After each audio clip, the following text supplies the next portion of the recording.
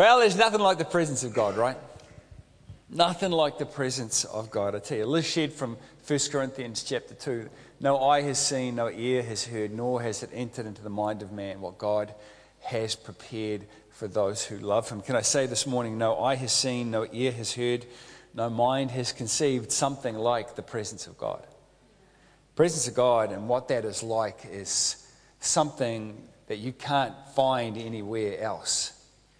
You know, when I'm standing in worship, like this morning, and I get those physical sensations, that emotional thing going on, that overwhelming sense that the one who is all loving and is all good is revealing to me that he is right here with me. I don't know, it just kind of refocuses me, it recalibrates me in a way that nothing else in this life does. You know, I remember not that long ago, I was driving into work on the motorway, and you know what that's like. Yeah, being on the motorway is very much like the Catholic concept of purgatory. It's where you go to pay for your sins. And certainly when I'm in my car on the motorway, I feel like I must be paying for something, going along at 6.5 kilometres per hour. Flippin' heck. So I'm in that place, and I remember this one day I just put on some worship music. I'm often playing worship music, but just as I did, and as I started to sing, in my car, I just started to worship God. It just came out of the blue, and that's what it is for me. I find that the presence of God comes. It feels like it's out of the blue for me. But it shifts something in me. It shifts me internally. I see different, I feel different, I think different. It is a powerful thing. And you know, I really believe we need the presence of God. I need the presence of God in my life. But there's something that we need even more than the presence of God. And that is that we need to know that God sees us. This is really important. We need to know that God is not oblivious to our efforts. He's not oblivious to our pain, to our thoughts, to our joys, to our daily grind, to our wins, and to our losses. You know, we absolutely need God with us, Emmanuel. But we also need to know that God sees us, El Roi, the God who sees me. That's from a fascinating story in Genesis 16, verse 13, when Hagar, the servant girl, has been kicked out of her master's household, Abraham's household. She's gone and got lost in the desert with her little boy Ishmael. She's run out of water. She has no idea where she is. She's so distressed about the fact that her child is going to die that she goes and places him under the shade of a bush a long way away so she can hardly hear his cries. She's in such deep distress. And then God turns up. And she's stunned by this because she didn't think anyone could see her. But God saw her. And so she says, "You are El Roi. You are the God who sees me." And by He sees me, we don't just mean some sort of recognition from a distance. It's not kind of facial recognition software. It's not kind of like God's just head counting as we wander past. We mean that He sees us like a parent sees their small child. You know, every week here at Elam Christian Centre City, during the week we have Elam Playgroup, we have Elam Music, we have English Conversation class, and very often this place midweek is full of mums and kids. And once a month when Lizzie and the team do Urban Mums and they put on a special talk for mums on relevant topics, all of the kids stay in here and all of the staff are on deck and they have to look after all of these kids. And I'm going to be honest with you, there are things I can do. Like there are things I'm confident in doing. Like I feel pretty confident up here doing this. But you put me in a room with 30 little children and I go deep into anxiety.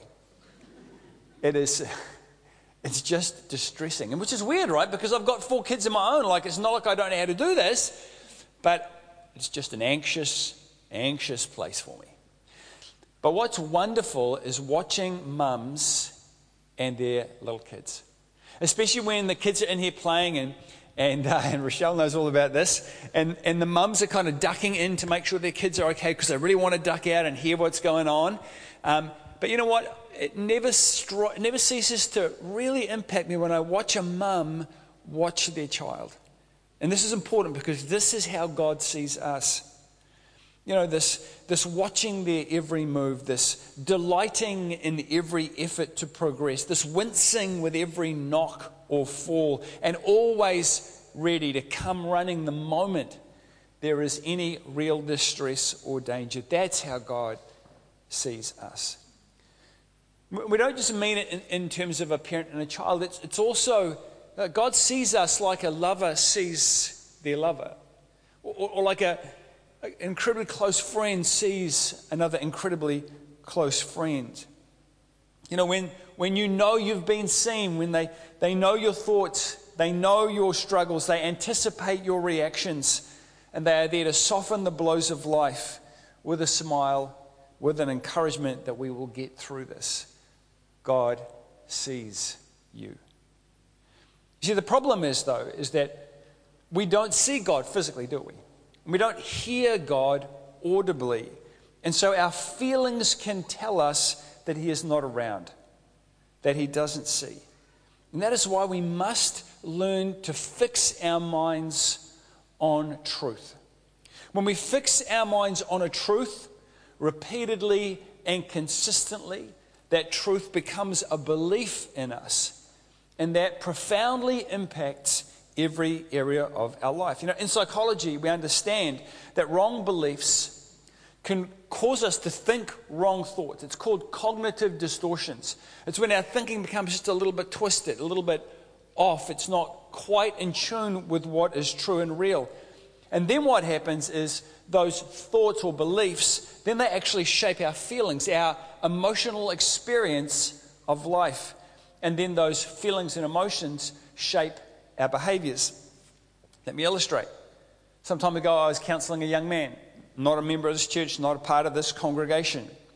And together we were discovering that he had a number of things that he believed were true, that he never really consciously thought about them, but as we explored what was going on in his life, we found that there were these things that he really believed that were true that were not true.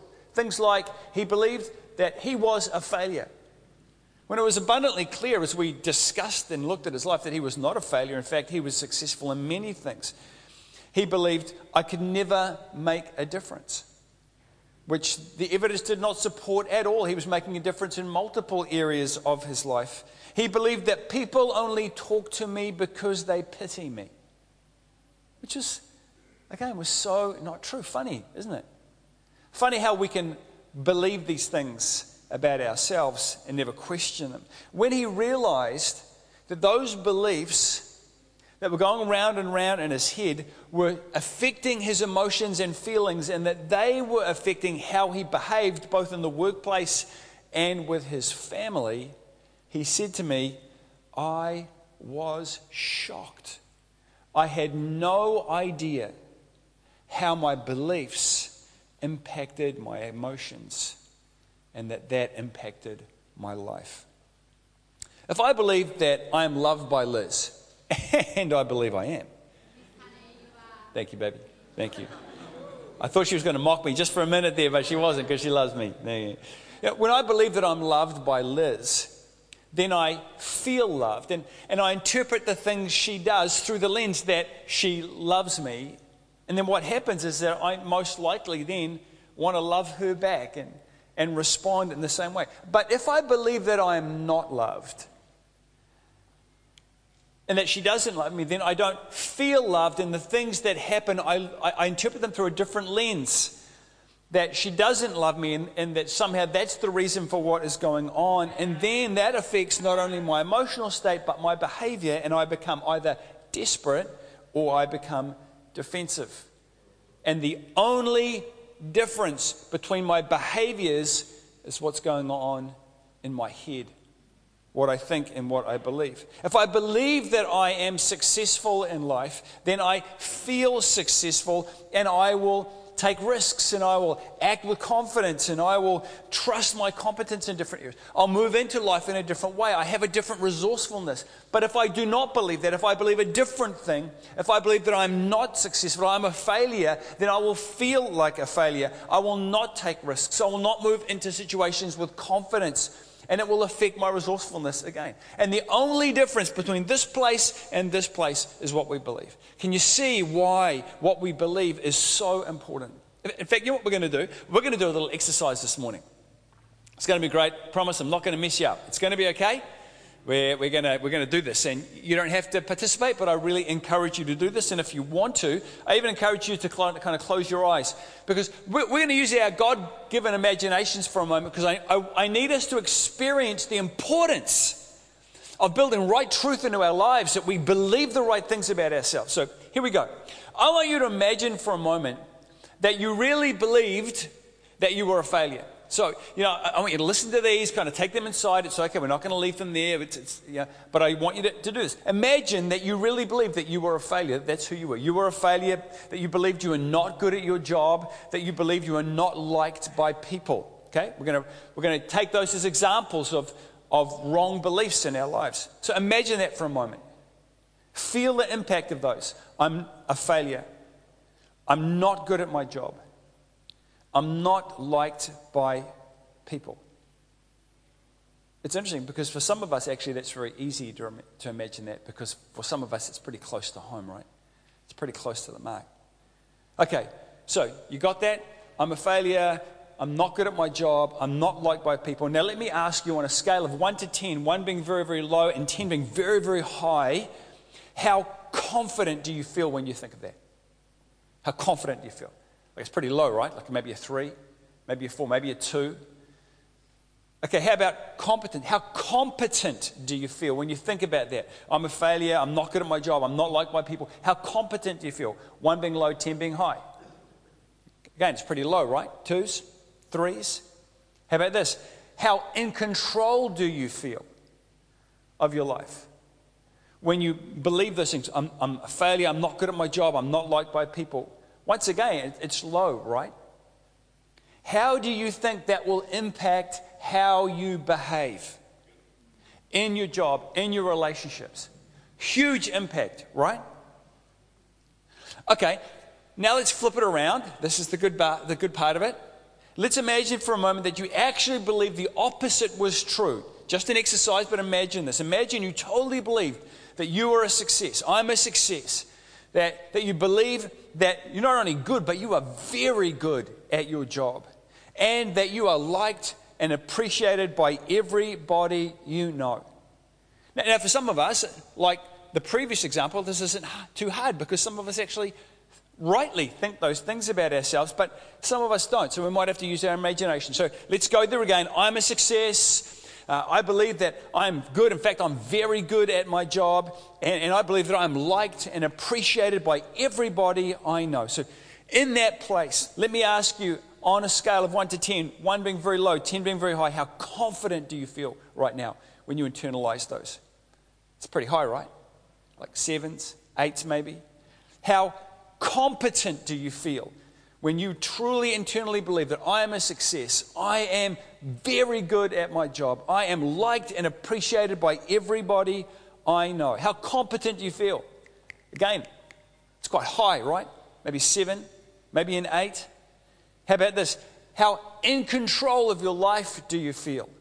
I'm a success. I'm really good at my job. I'm liked and appreciated by everybody I know. Again, it's really high, right? You feel that really high. Let me ask you, how do you think that will impact how you behave? Big impact. And the only difference is the truth that we hold inside of ourselves and the belief that we have. That's why beliefs are so important to us as Christians. That is why we must know the truth of the Word of God. That's why we must build our lives upon the things that it says about us and the world that we're in and the God that we serve and the possibilities for life around us. That is why we must have faith. Faith is meant to be something that is rock solid, that we stand on and don't waver on because it's true and it's been proven repeatedly and consistently. The power of what we believe. Our behavior follows our feelings, and our feelings follow our beliefs. So, today we're going to do a little bit of work on what we believe. And that means, of course, we must start with the Word of God, this unchanging truth that has shaped the lives and experiences of countless billions of people over millennia who have chosen to follow Jesus and build their lives on the Word of God. And so this morning I want to take us to a wonderful passage of Scripture. Some of you, I'm sure, will be familiar with this. There are some important truths in here that we must internalize. We must allow them to become beliefs in us, because they will totally change how we experience the life that we're in. We're going to go to Psalm 139 this morning. I'm going to read out the first 12 verses. We're going to explore that a little bit. So here we go. Psalm 139. You have searched me, O Lord. Right off the bat, isn't that interesting? You have searched me. You know, when you search for something, the most important thing is that it's going to take time. You know, God has taken time to know you. God has taken time to become familiar with you. You have searched me, Lord, and you know me. You know when I sit and when I rise. You perceive my thoughts from afar. You discern my going out and my lying down. You're familiar with all my ways. How about this? Before a word is on my tongue, you, Lord, know it completely.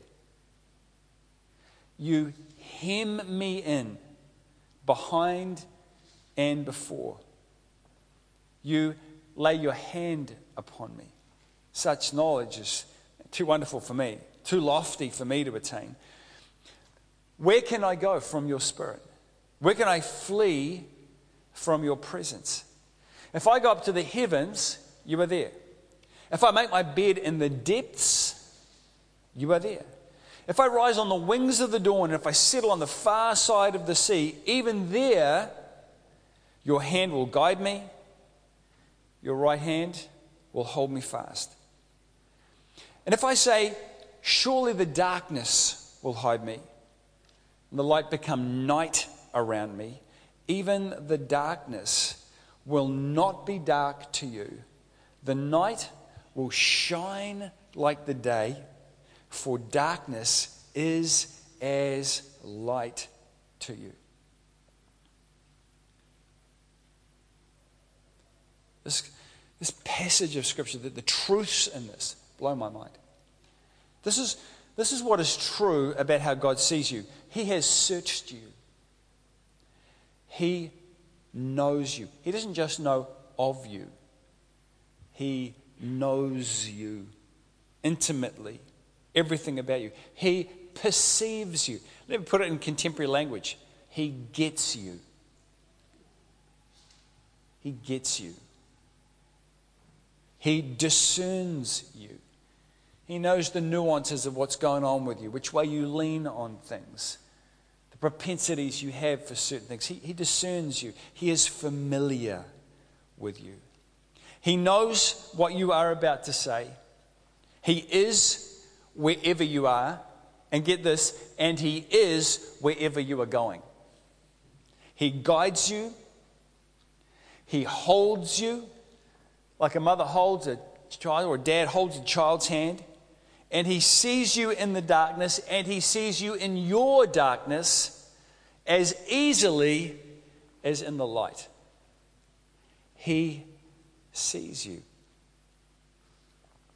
God wants you to know that you are never alone, you are never abandoned, you are never forgotten, you are never isolated, despite how it looks or even how it feels.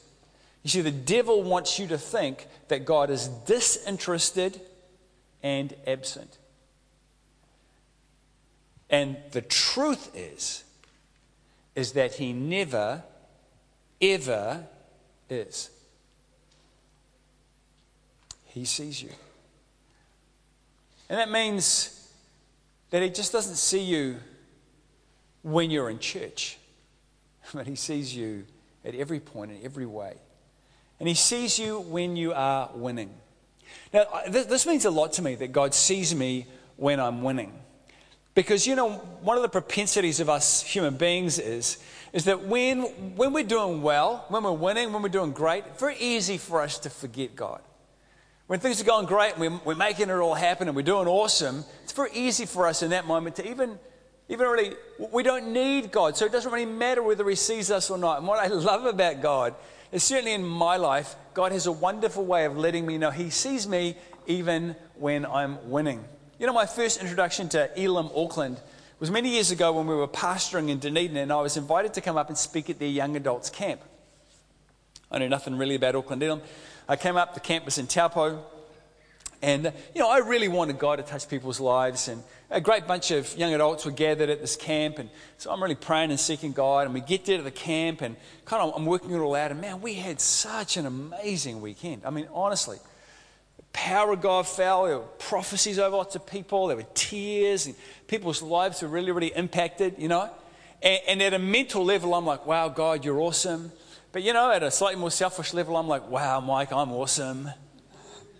It was just, that's just the truth. There are these moments, right, when we think it's all about us. We think we're the ones who made these things happen. And I was awesome. And I was pretty excited. I hadn't done a lot of speaking before that. And we're at this camp, and I'm feeling like I'm the man. If we're really honest, and of course I'm acting humble, but on the inside, I'm like, I'm the man. And then at the end of the camp, they asked if they could all just pray for me. I'm like, that'd be awesome. I'd love you guys to pray for me. So all these people all gathered around me. I'm in the middle.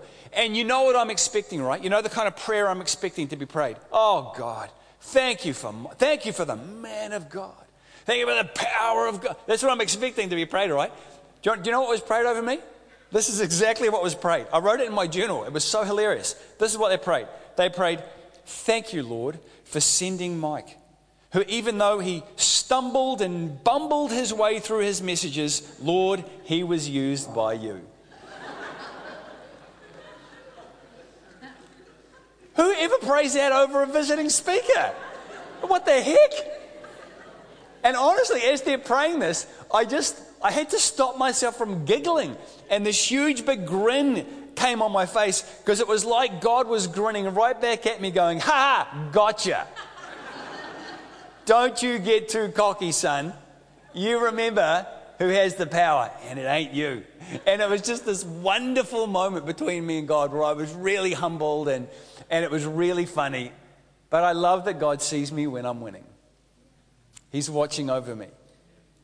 And I just so appreciate it. He really did see me. And God sees us when we're winning, but God also sees us when we are losing, right? How many nights I couldn't even guess, but I found myself up at 2 a.m. or 3 a.m. wandering about our lounge, praying quietly in tongues, trying not to wake anybody.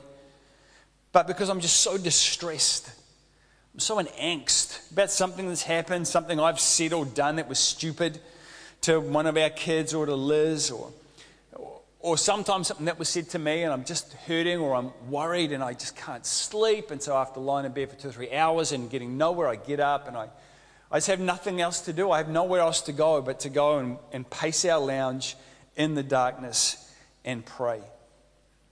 And it's in those dark hours when I feel most alone, I feel most useless, and I'm most disappointed in myself. Those are the places where I find that God sees me as well. Those are the places where God helps me to find him again. I remember one time being so upset. Well, I can actually remember lots of times when I was so upset, having no idea what to do. And then after an hour or so of just wandering up and down, feeling so alone and so disillusioned and so disappointed with myself, just praying in tongues, and then eventually I just start to sense the Lord starting to speak to me. The Holy Spirit starting to help me see good ideas that maybe bring me peace, ideas that give me hope that maybe tomorrow might be better than yesterday was. I love that he sees me when I'm losing. And he also sees me when I'm wondering. You know, there are times, aren't there, in our lives when we kind of know where God wants us to be, but we're not quite sure why. When we know we're in the place where God has put us, we just don't know what the next step is. We're not losing, but we're not winning either. We find ourselves in this strange place.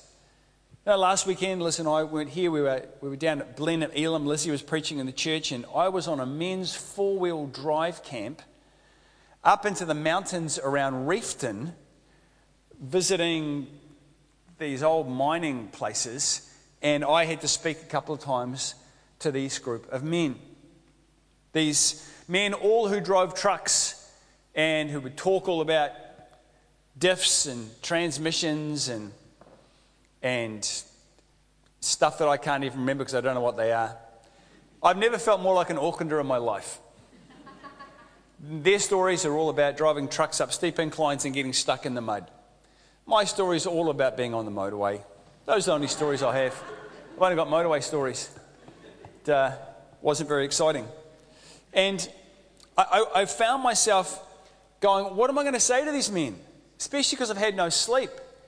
Because I'm sleeping in these cabins in the woods with 19 guys who snore like chainsaws. I mean, I had earplugs in, and I can't sleep with earplugs. I had earplugs in, and I could still hear this dull roar the whole time. Like, God, what are you doing? Why am I here? Why is Liz sleeping in a beautiful bed back in Blenheim, and I'm stuck in my blooming sleeping bag with 19 chainsaws at 3 a.m? But you know what? God saw me there. And I remember one day, I'd already spoken once, and I had to speak again, and the guys were off doing something in their trucks, and so I went for a walk around this old kind of ghost town, this mining town, trying not to fall in old mine shafts, and going, just God, I'm just not sure what I'm doing here, God. I'm just not sure why I'm here. Like, these guys are all so different from me. There's these strong, tough guys who talk trucks and eat bacon. I mean, we covered all the 5 major men's food groups, right? Bacon, eggs, bacon, sausages, and bacon, all 5 of them. We ate bacon at every meal. I'm not kidding. We had bacon for breakfast, bacon for lunch, and bacon for dinner. I have no idea how many pigs gave their all for that men's camp, but it was a significant number. I'm so baconed out. Whew. But I'm walking around this camp in the drizzle, just going, God, I don't know what I have. I don't know. I know you've brought me here. I know I'm here. I can hardly think straight. I've got indigestion, and I just don't know why I'm here. But as I wandered around, I felt God just start leading me to talk about my failures with these men and the hope that I found in Him. The next morning, I got up. After bacon, we had this time, and I just shared with the men some of the things from my story. And, it was great. A couple of guys came up to me afterwards and said, hey, that was really amazing. Really appreciate it. That was awesome. But there was one particular guy in that camp. He was a bit of a tough guy. He didn't really interact a whole lot with anyone. I tried to kind of chat to him a few times. Wasn't super successful. Camp finished, and as we're driving out, we got as far as Murchison, and we're filling up with diesel or truck gas or I don't know. And I'm standing outside this place where you could buy pies, and he just walks up to me.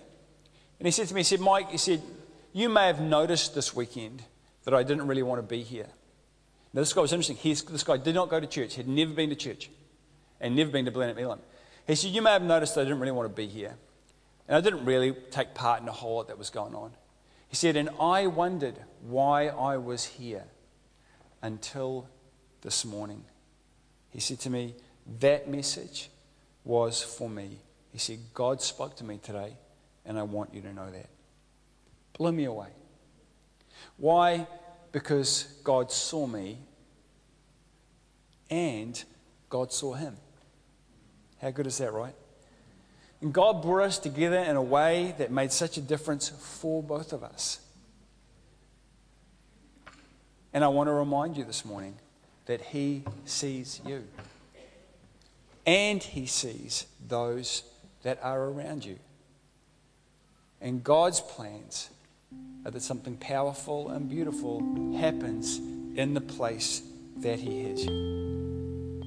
Can we take a moment again like we did earlier, and can we begin to internalize these ideas we have from Psalm 139? What would it be like if you truly believed in your heart and your core, deep in here, in your thoughts and in your heart, if you truly believed that He saw you, that He gets you, that He guides you, that He knows you, that He holds you, that He's not just with you, but He's already ahead of you? Just for a moment, can we imagine that? Can we imagine what that's like? He gets me. He guides me. He knows me. He holds me. He's not just with me, but He is ahead of me. Now, on a scale of 1 to 10, 1 being very low and 10 being very high, how confident does that make you feel? How significant does that make you feel? How loved and connected does that make you feel? And if you feel like that, how do you think that will change the way you live your life, the way you reach out to others, the way you love those that are closest to you? Welcome to faith. He sees you. And so as we close this morning, let me ask you one question. It's this. If He sees you, what does that mean for you right now? If He sees you, what does that mean for you right now? Heavenly Father, I thank you that you see me.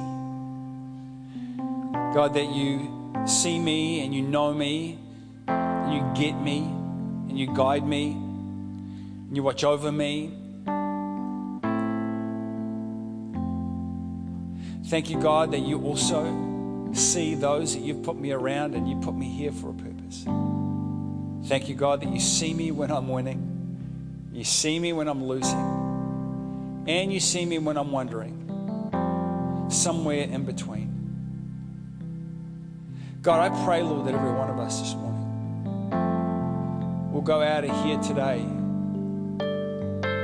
truly believing that you are El Roi, the God who sees me. In Jesus' name.